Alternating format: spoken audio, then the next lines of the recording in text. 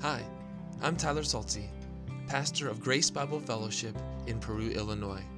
Our mission at Grace Bible Fellowship is to magnify the glory of the triune God in Christ Jesus by proclaiming God's Word to advance the gospel in our lives and the world. We base who we are and what we do on the good news of Jesus. If you would like to find more information about Grace Bible Fellowship, you can visit our website at www.gbfperu.org.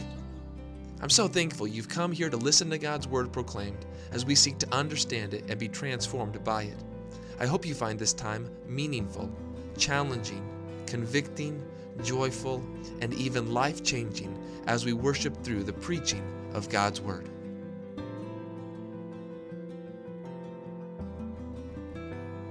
Well, good morning. I just wanted to start by just saying thank you. Just thank you on behalf of my wife and myself and to every tribe for your partnership in the gospel. And just wanted to say thank you for also for the First Nation people in northwestern Ontario, the Ojibwe, the Cree and the Oji-Cree people. And just thank you for your prayers and your financial support and making it possible for us to be there. And so it's just, humbling.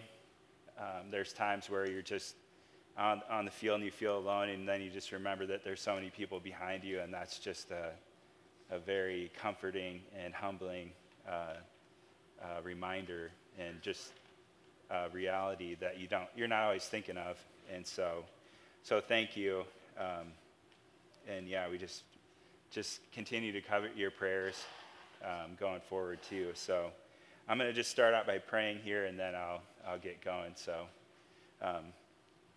Heavenly Father, we praise you that your word is a light unto our feet. Lord, that you are guiding us as we walk through this life. And Lord, we are grateful that your word doesn't go out void, but it accomplishes, Lord, what you've sent it forth to do. And we ask that this morning, that your word would accomplish your work in your people.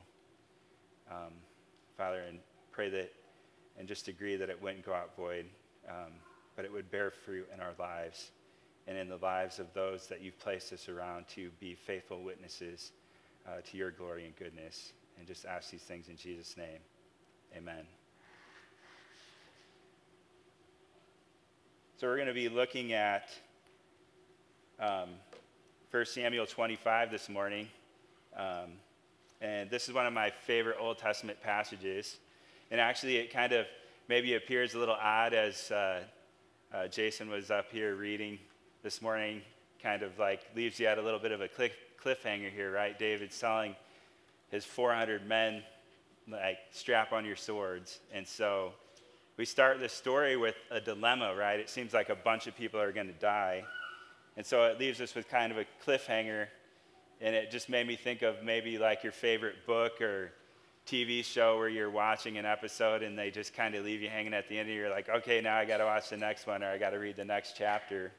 And so it seems like some bad stuff's about to go down, right? And so why is that? What's going on in the story? We're 25 chapters into Samuel at this point, and so there's a lot of history. And right now Saul is pursuing David. He's chasing him with 3,000 chosen men, and David has about 600, so they're outnumbered, and they're hiding out in caves. And the chapter preceding this is the one where Saul's like, well, David's men tell David, hey, God's given Saul into your hands. Here he is. He came into the cave we're hiding in, and David sneaks up, but he's not going to raise his hand against the Lord's anointed. He cuts off a corner of his garment, and then when Saul leaves, he said, hey, Saul, check the corner of your garment. Look that I haven't decided to do evil against you this day. And then Saul says this to David in chapter 24. He said to David, you are more righteous than me, for you have repaid me good, whereas I have repaid you with evil. And you have declared And you have declared this day how you have dealt well with me, in that you did not kill me when the Lord put me into your hands. For if a man finds his enemy, will he let him go away safe? So may the Lord reward you with good for what you have done to me this day. And now behold, I know that you shall surely be king, and that the kingdom of Israel shall be established in your hand. And so the funny thing is, in chapter 26, Saul tries to kill him again. And so the problem with Saul is you can never believe anything that he says. And so David is, he's been harassed, right? Saul's made multiple attempts on David's life, throwing spears at him when he was singing for him. And now we see this event's happened in all of Israel. Samuel's died, the last judge of Israel, who's an important figure in Israel. He's an important figure in Saul's life. He's an important figure in David's life. And it seems here that Saul has actually stopped pursuing David temporarily because they're going to mourn Samuel's passing. And so I'm just building the case here that David he's in a bit of a,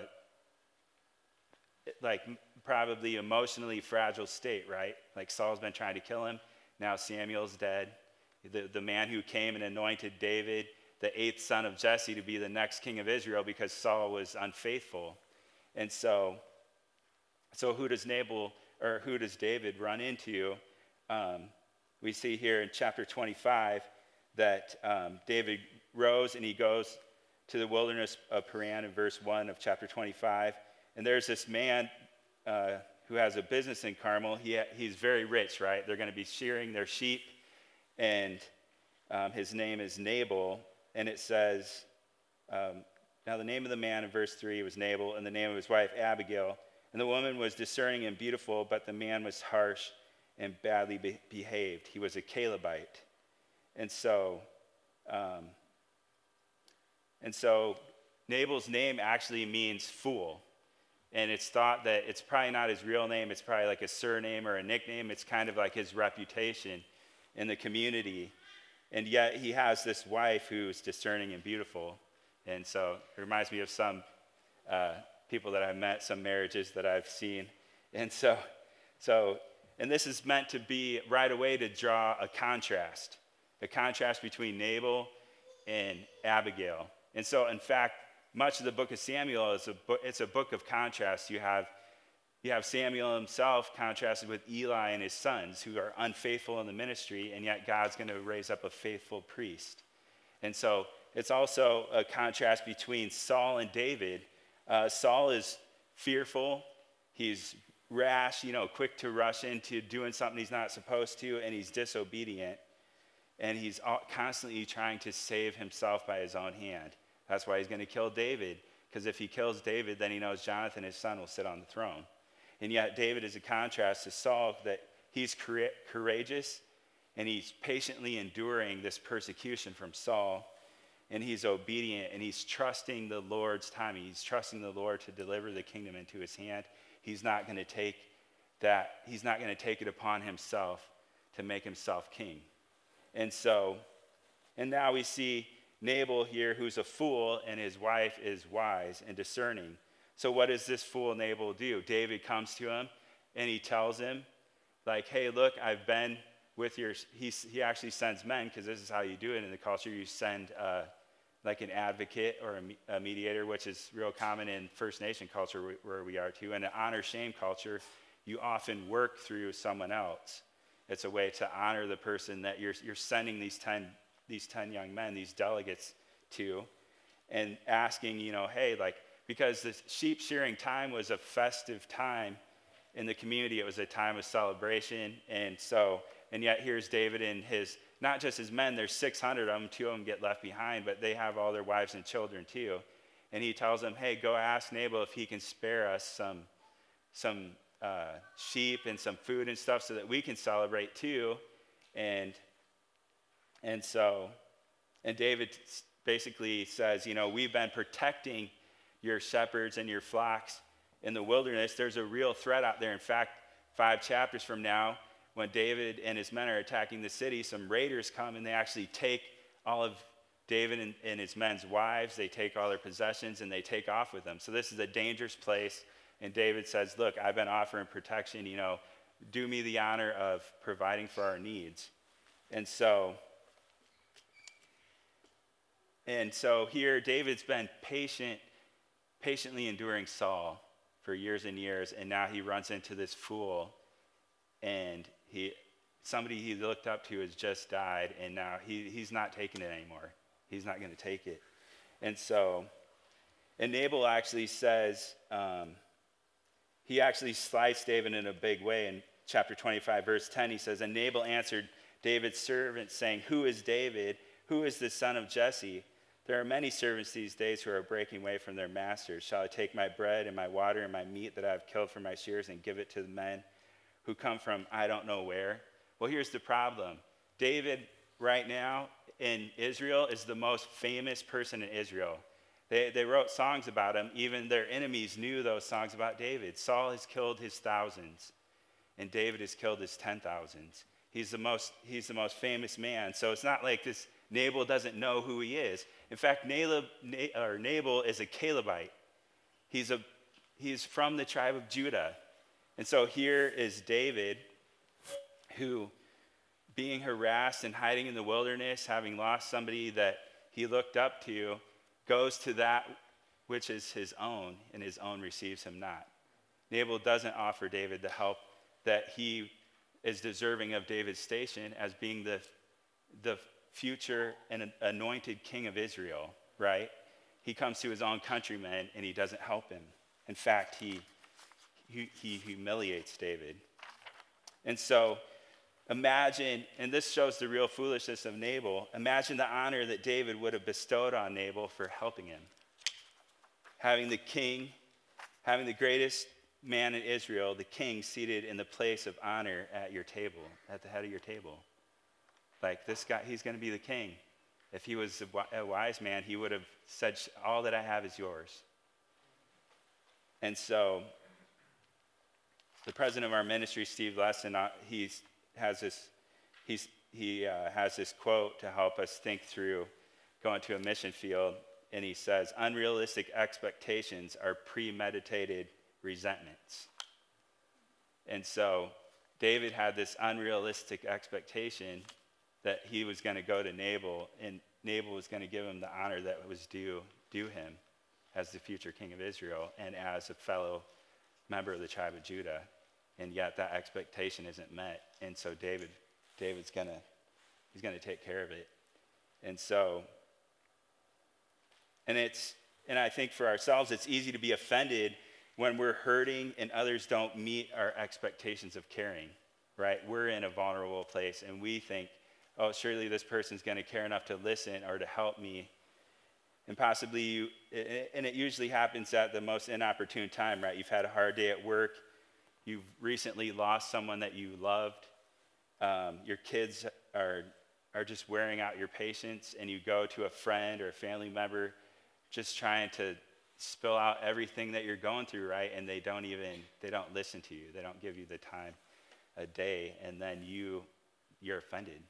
You're going to defend I need to defend my honor now because this person they haven't cared for me. And so, and this story reminds me, and the reason I like this story so much is that Nabal reminds me so much of Adam, in that here's a rich man who has so many resources, and yet,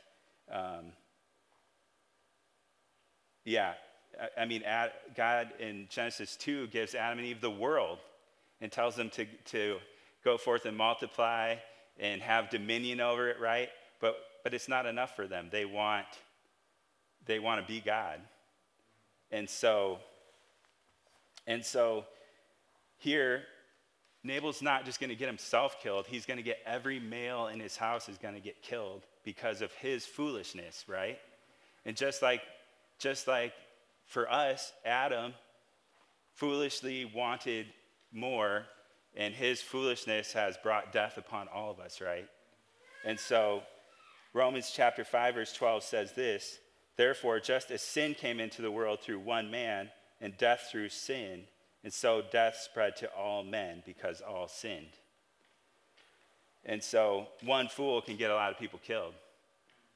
And that's the dilemma that we see here in 1 Samuel 25.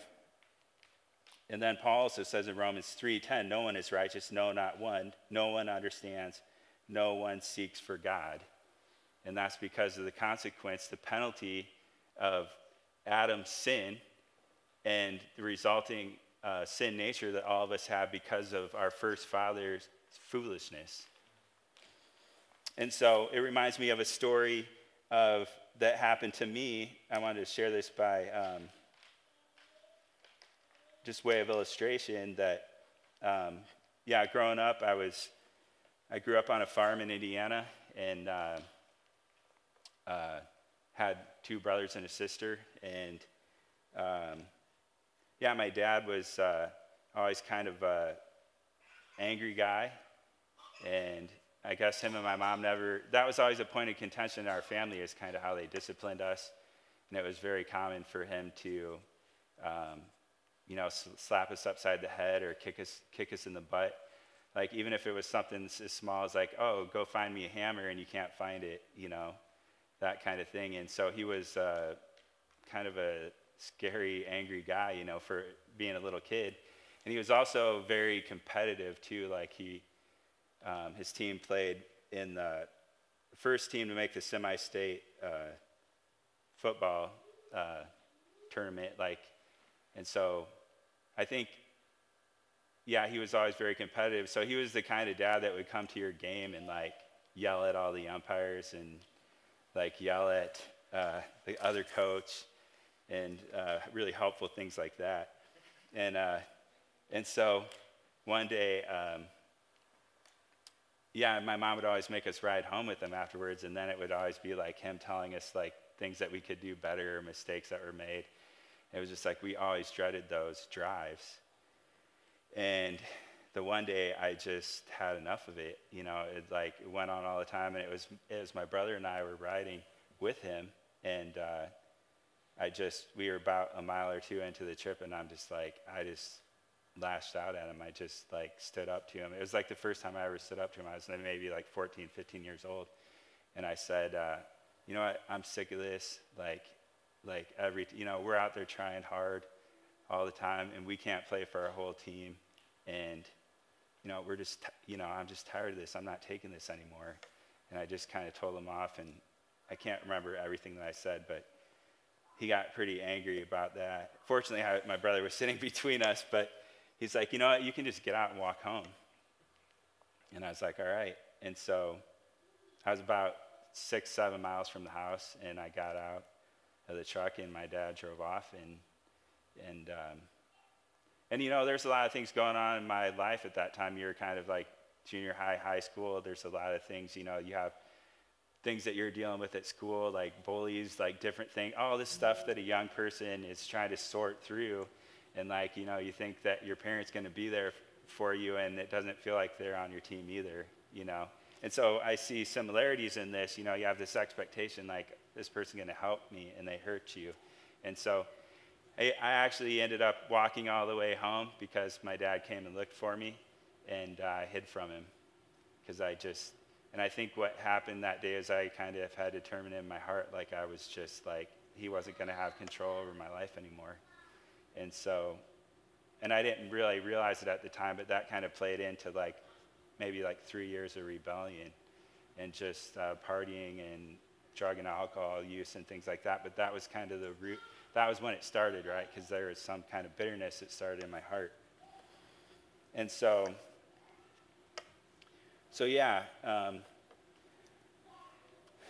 an application then, so we see the consequence of Nabal's actions and what it's going to bring on his house. And we see the consequence in our life through Adam's sin and what it's going to bring on our life.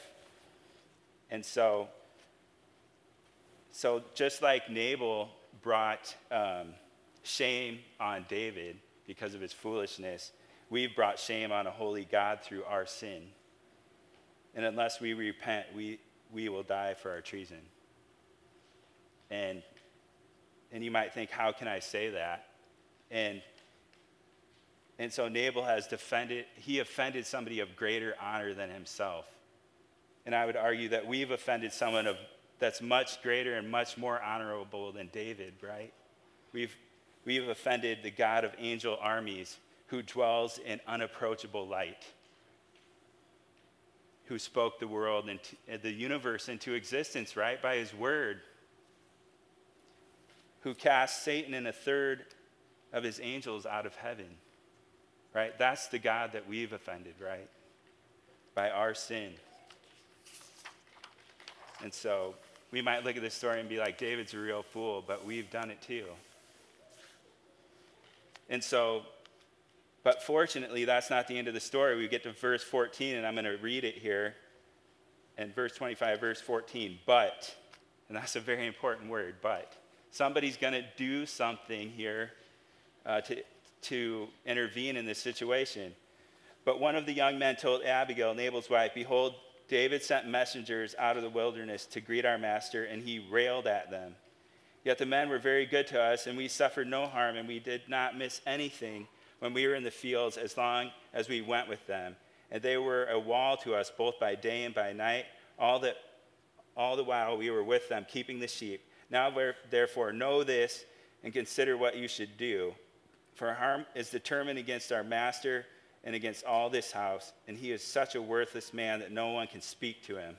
Then Abigail made haste and took 200 loaves and 2 skins of wine and 5 sheep already prepared and 5 seahs of parched grain and 100 clusters of raisins and 200 cakes of figs, and laid them on donkeys. And she said to her young men, go on before me. Behold, I come after you. But she did not tell her husband Nabal. And as she rode on her donkey and came down under the cover of the mountain, behold, David and his men came down toward her, and she met them. Now David said, surely in vain I have guarded all that this fellow has in the wilderness, so that nothing was missed of all that belonged to him. And he has returned me evil for good. God do so to the enemies of David, and more also, if by morning I leave so much as one male of all who belong to him. And so Abigail intervenes in this situation, right? She was unaware of what Nabal had said, but when she finds out, she takes action. So how does she take action on behalf of not only her foolish husband, but everybody that's under the care of her house? The first thing that Abigail does is Abigail sends gifts ahead of her to propitiate David. She sends gifts.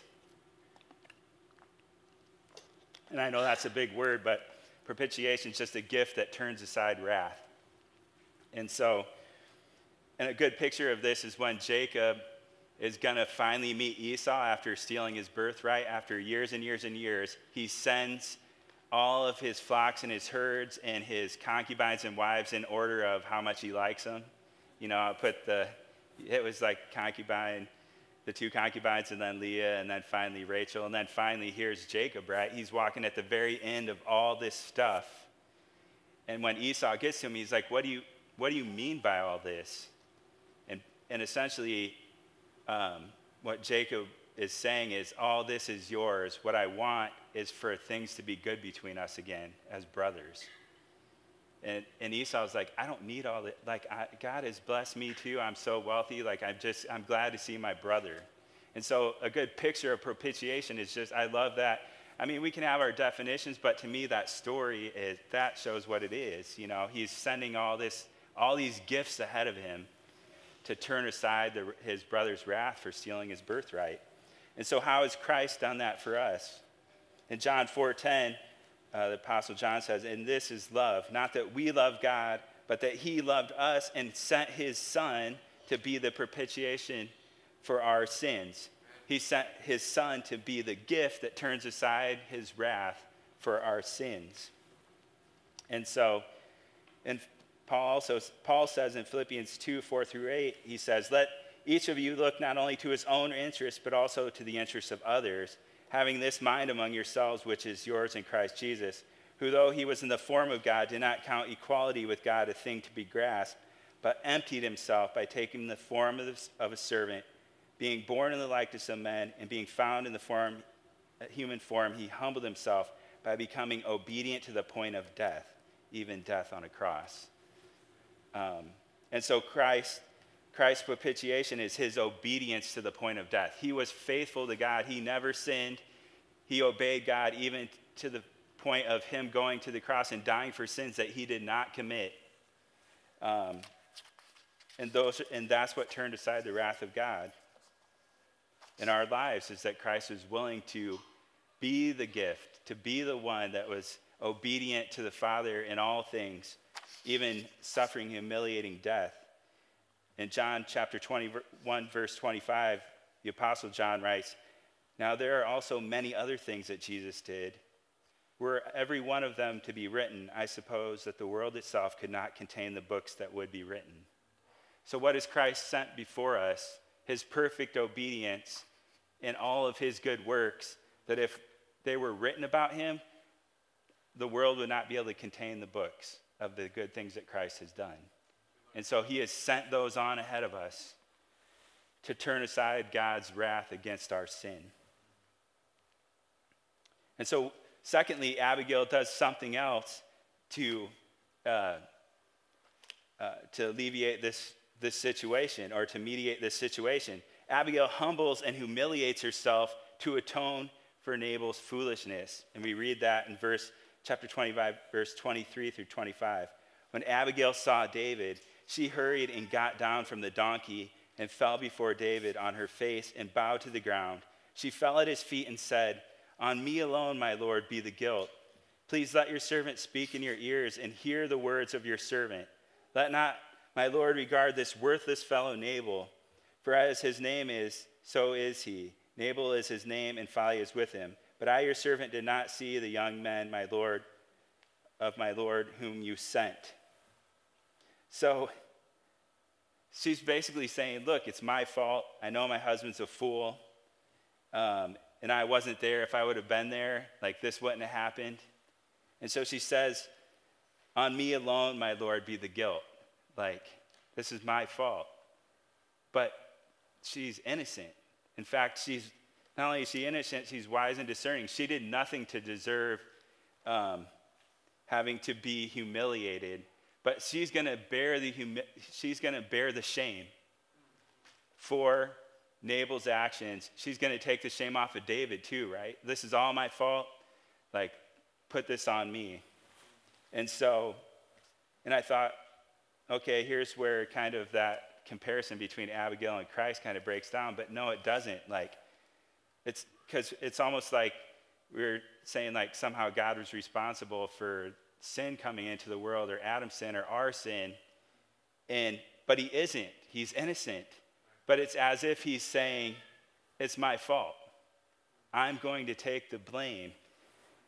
And so for everyone who's put their faith in Christ, it's because Christ has said, "On me alone, my Lord, be the guilt." That's it. That's the only way that we can be forgiven.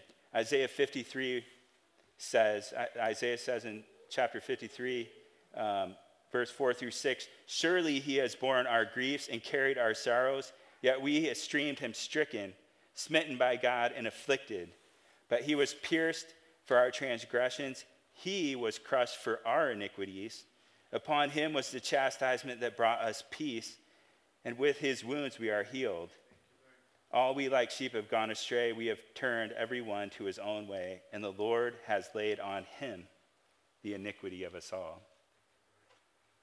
God put that on his son that was obedient even to the point of death. He put it on Jesus instead of on us.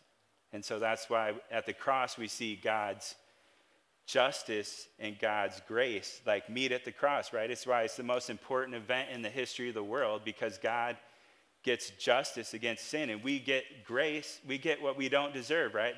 We get reconciled to God. We get a relationship with God that we don't deserve, because somebody took our shame. Somebody took our guilt. Romans chapter 5, verse 18 through 19. "Therefore, as one trespass led to condemnation for all men, so one act of righteousness leads to justification and life for all men. For as by one man's disobedience the many were made sinners, so by the one man's obedience the many will be made righteous. Right? So Nabal was a fool, but Abigail, she atoned for it. And Adam was a fool that brought sin and death on all of us, but Christ has atoned for our sin by being punished for our sins in our place. And so the third thing that Abigail does is she intercedes on behalf of her house and David's righteousness. She starts making arguments. She starts pleading with David. And we read that in verse 26 through 31. Now then, my Lord, as the Lord lives and as your soul lives, because the Lord has restrained you from blood guilt and from saving with your own hand, now then, let your enemies and those who seek to do evil to my Lord be as Nabal. And now let this present that your servant has brought to my Lord be given to the young men who follow my Lord. Please forgive the trespass of your servant, for the Lord will certainly make my Lord a sure house, because my Lord is fighting the battles of the Lord, and evil shall not be found in you so long as you live. If men rise up to pursue you and seek your life, the life of my Lord shall be bound in the bundle of the living, in the care of the Lord your God, and the lives of your enemies he shall sling out as from the hollow of a sling. And when my Lord has done to my Lord according to all the good that he has spoken concerning you, and has appointed you prince over Israel, my Lord shall have no cause or grief of pangs of conscience for having shed blood without cause, or for my Lord working salvation himself. And the Lord has dealt well with my Lord, then remember your servant. And so she's arguing the case for her people. She's interceding on their behalf. And she actually says a couple things that are really profound, one of which is in verse 28, please forgive the trespass of your servant, for the Lord will certainly make my Lord a sure house. Which she actually says before God tells David that eventually, because David wants to build God a house. And he's like, I will make you into a house, right? And so a sure house that will always have a king sitting on the throne, right? The promise of the coming Messiah that would come through David's line. And so Abigail actually brings this up before God has that conversation with David when David wants to build him a temple. And so I thought it was interesting, too, that in verse 29, it's obviously, it doesn't sound like Nabal's heard much about David, but Abigail knows because she references something that he did in verse 29. And it says, as the lives of your enemies, and as the lives of your enemies, he shall sling out as from the hollow of a sling. And so just like David slung the stone out of his sling to kill Goliath, he's saying, if you don't do this, David, just continue to be steadfast and faithful and patient and wait for the Lord's salvation, and he will sling all of your enemies out of your sling. And so she obviously knows what David has done. And so how does Christ intercede on our behalf? Romans 8:33 and 34. Who shall bring any charge against God's elect? It is God who justifies. Who is to condemn? Christ Jesus is the one who died. More than that, who was raised, who is at the right hand of God, who is interceding for us.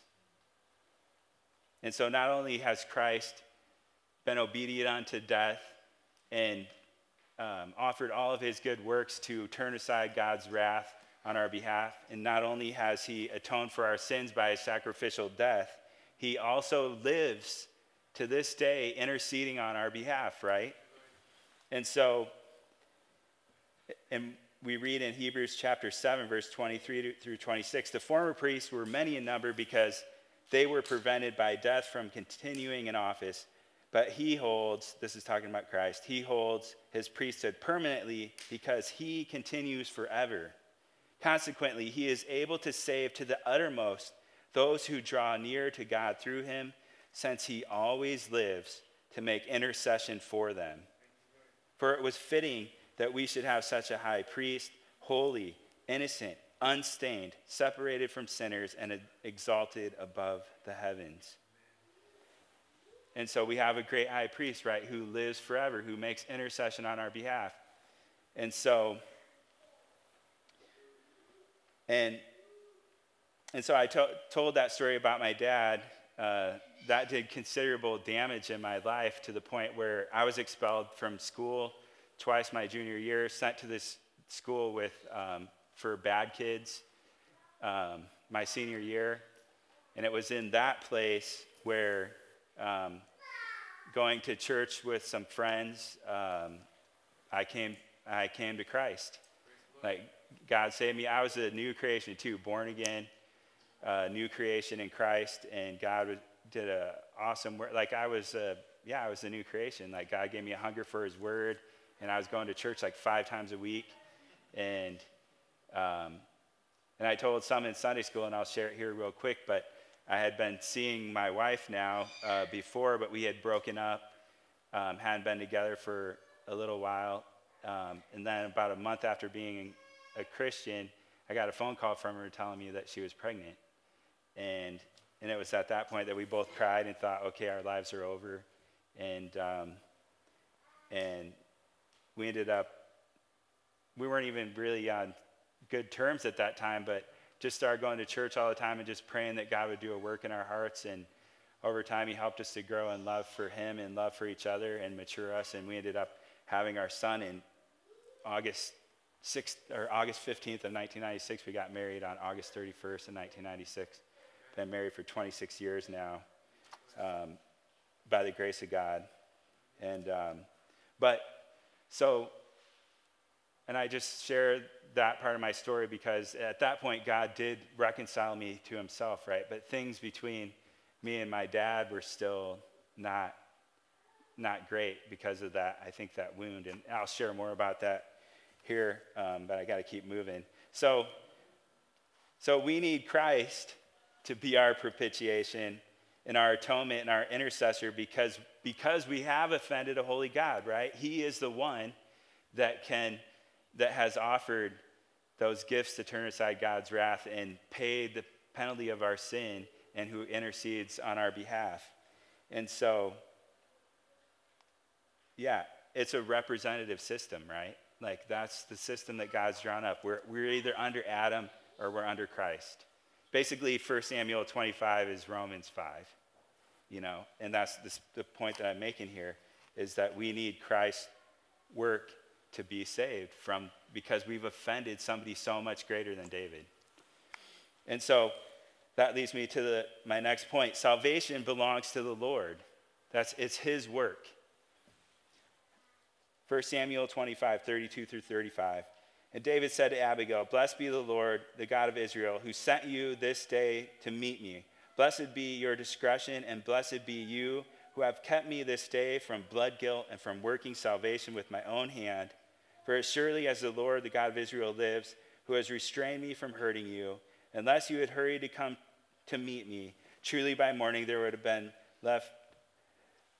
have not been left to Nabal so much as one male." Then David received from her hand what she had brought him. And he said to her, "Go up in peace to your house. See, I have obeyed your voice, and I have granted your petition." And so, by Abigail acting in this mediating way between Nabal's folly and the consequence of that, she's turned aside David from blood guilt. Like, the very thing that David had been resisting for so long to do to Saul, he was going to do to Nabal. He was going to sin. And so she actually keeps David from sinning by stepping in. And he sees that, like, yeah, I was going to defend my honor with my own hand. I was going to save face by killing this fool that made me look bad, right? But the thing is, and so for now, David is still, he's innocent, right? He's a man after God's own heart, but eventually he's going to fall this exact same way, right? He's going to take into his hands something that doesn't belong to him, right? But at this point in the story, somebody stepped in and kept him from doing that. And so, I just want to read John 14, 1 through 6. I'm trying to think, that doesn't seem right. No, I'm actually going to read Acts 4, 11 through 12.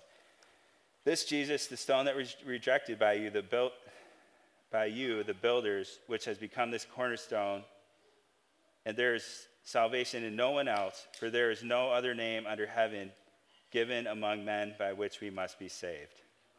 There's only one way, right? Peter, I think this is his sermon on the day of Pentecost, right? He's telling them that Christ is the only way to be saved from the wrath of God, from having offended somebody so much greater than David. And he's telling that to his fellow Israelites there on the day of Pentecost. And so I might just read John 14, 1 through 6. He says, in John 4, the Apostle John says, "Let not your hearts be troubled. Believe in God. Believe also in me. In my Father's house are many rooms. If it were not so, would I have not told you that I go to prepare a place for you? And if I go to prepare a place for you, I will come again and take you to myself, that where I am, you may also be. And you know the way to where I am going." And Thomas said to him, "Lord, we do not know where you are going. How can we know the way?" And Jesus said, "I am the way, the truth, and the life. No one comes to the Father except through me." Because he's the only one that could turn aside God's wrath by giving the gift of his life, by atoning for our sins, dying in our place, and interceding on our behalf. He is the way. And that's why he tells them, like, you know the way, guys. Like, not only has he gone to prepare a place for us, his works have prepared our way to get there. And so then finally, it became aware to me when I was about 30 years old that I still had this offense against my father, and that and how much that had hurt me. And I thought like I was going to go, and that was through a church function that we had where people were fasting and praying and sharing, and they would come together and share testimonies about things that God had done in their life. And it was like, it was sitting in one of these meetings that I shared that story, and I realized how much it had hurt me, and then how that incident had hurt me, and how much it had set my life on a certain course. And I ended up going to my dad and talking to him, because we never, like the day I got home, we never talked about it. We never talked about it that day. We never talked about it ever. And so I went to him thinking, my dad would be apologetic or something. But what I realized was I can't control, if he asked me to forgive him, I have no control over that. What I had to do was, I apologized for not being the son that God had called me to be. Because my charge was to honor my father and mother, right? I can't. And so basically it was a failure of Ephesians 6, right? Where it says, "Fathers, do not provoke your children to anger." So that's his side of it. My side of it is to honor him regardless of how well he does that. And so yeah. And so that really changed a lot of things in my relationship with him. And that was the way that God, I guess, reconciled me to him and was mediating between me and my father in that relationship. And so lastly, and I know I'm running short on time here, but the last thing is vengeance belongs to the Lord. That's the last point. Because we see at the end of the story, Nabal is completely unrepentant. In verse 36, it says, "And Abigail came to Nabal, and behold, he was holding a feast in his house, like the feast of a king. And Nabal's heart was merry within him, for he was very drunk. And she told him nothing at all until the next morning. And in the morning, when the wine had gone on Nabal, his wife told him these things. And his heart died within him, and he became as stone. And about 10 days later, the Lord struck Nabal, and he died. And when David heard that Nabal was dead, he said, 'Blessed be the Lord, who has avenged the insult I received at the hand of Nabal, and has kept back his servant from wrongdoing. And the Lord has returned evil on Nabal on his own head, And David sent and spoke to Abigail to take her as his wife. And so Nabal could have honored David for the king that he was. Instead, he foolishly disgraced him. And instead, Nabal treated himself like a king. He was having a feast like a king, and he was drunk when Abigail comes back. And I just thought, how we disgrace God when we make ourselves the king of our own lives. And that's what Nabal had done. He didn't recognize David as the anointed king that he was and give him a place of honor at his table. He treated himself that way. And so God takes vengeance on Nabal instead of David doing it himself. And John 3:18 says, "Whoever believes in him is not condemned, but whoever does not believe is condemned already, because he has not believed in the name of the only Son of God. And this is the judgment, that light has come into the world, and people love darkness rather than the light, because their works were evil." And John 3:36, "Whoever believes in the Son has eternal life.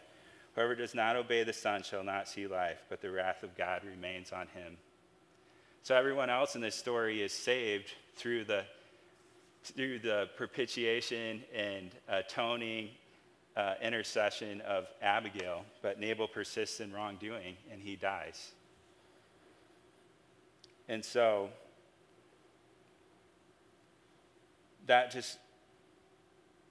it's a sobering reality, but if we persist in sin and unbelief in the finished work of Jesus, we will perish like Nabal did. And so we have to learn from his foolishness and turn to Christ, because he's the only one that can turn away God's wrath and atone for our sin and intercede on our behalf. We can't do that ourselves. And so just kind of recapping as I close here, we've brought shame on God, on a holy God, through our sin, and unless we repent, we will die for our treason. And we need Christ to be that, the propitiating gift, and to bear our sin, because it's either him or us. And he lives forever to intercede on our behalf. So put your faith in Christ and his finished work. No one can save themselves by their own hands or good works. Like, we can't do that. It's only him. And if we persist in unbelief, like I said before, in the finished work of Jesus, we will perish like Nabal did. So I would implore you, as we celebrate the coming of Christ, don't put your faith in him. He's the one that God has sent to save us from the wrath of God. The wrath of God that because we've offended someone so much greater than ourselves. And so put your faith in Christ this Christmas season. Don't let it go another day. Don't let it go another year. So let's pray. Heavenly Father, we praise you for your great mercy.